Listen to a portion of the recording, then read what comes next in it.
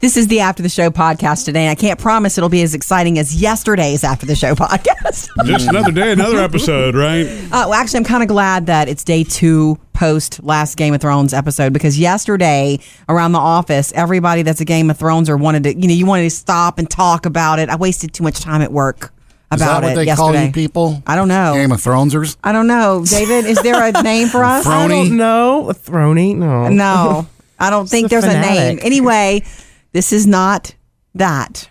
This is a different After the Show podcast. Yeah, Murphy, this may actually help you out this weekend, because you have the new fire pit, because Taylor is going to be having a birthday party, your oldest daughter. And it's not anything fancy. I mean, it's a couple of friends. It's a relatively small propane gas fire pit. And you're talking about, this is the dead of summer, and we're going to be standing around a fire pit grilling marshmallows. Yeah. I forgot my mom bought me a microwave s'more maker. Oh, Sam, that's kind of sweet. Now, I know, is that one of those Christmas gifts? I know. All you have to do is put the stuff on a plate and throw it in the microwave. But this is like, and I'll bring it and show you. It's clear, and it's kind of got like a plunger thing on top of it. So you put the graham cracker, the chocolate, the marshmallow, the graham cracker, and when you push the plunger down, it rests on top of the graham crackers. Yes. And so you throw it in the microwave. I don't even remember how long it is. And right. As it heats up, it kind of like pushes the marshmallow down. Right.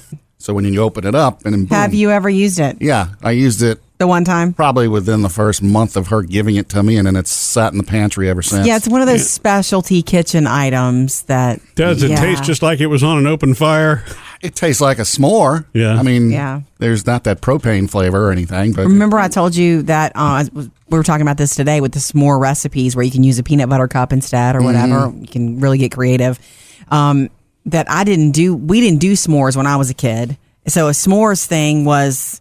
a question mark to me for a long time until I just kind of grew up and discovered that what they are.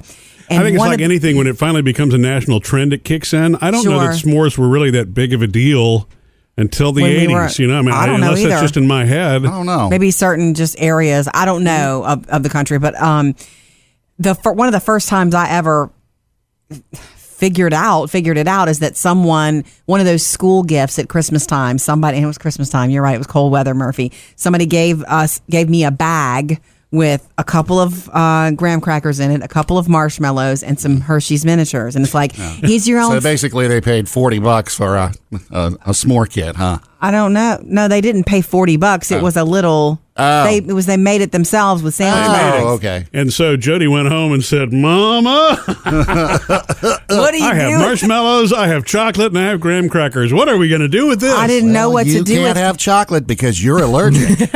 Let me have that. I was allergic to chocolate cheese and peanut butter. I suppose you could have been roasting Twinkies on an open fire, although that probably doesn't work very good. Anyway, who is it that told me that they've never had Twinkies in once? Phoebe, our Phoebe. She's heard about them. We've never bought them. She wants to know what they're like. She asked me that. Gooiness. I know. Wait a second. But we did buy them. Remember they stopped making them for a while until the company... Supposedly, I didn't believe that. No, they stopped. And a company bought them. Yeah, they went bankrupt, Jody. I mean, the company shut down for a couple of years, and somebody came back and said, you know what?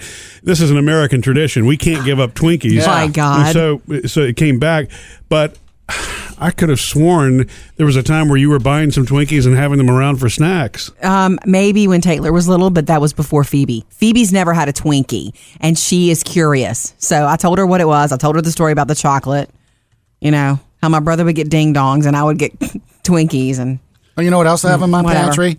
I have a s'mores box. Which is that whenever there's the call for let's make s'mores... Oh. It's almost like plastic a tall container. plastic cereal box. Yes. So I got my marshmallows in there. I got a couple spare Hershey bars always on hand. And, some sleeves of graham crackers. You need to come over and crash, huh? Well, that's a good way. You made this or you bought that? No, I bought it and I put all the stuff in there. So that if the kids are up and it's like, can we do s'mores? It's not, well, I got to go to the grocery. Boom, it's right there. Nice, s'mores box. Sam. So Pinteresty of you. Mm-hmm. Yeah, and being able to store a candy bar for any extended period of time...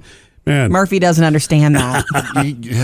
Well, the Hershey bars actually have this white film that develops on them after a while. I know they do. I don't think that's good. No. I think that means it's not good anymore. But it burns right off in the fire. There you go.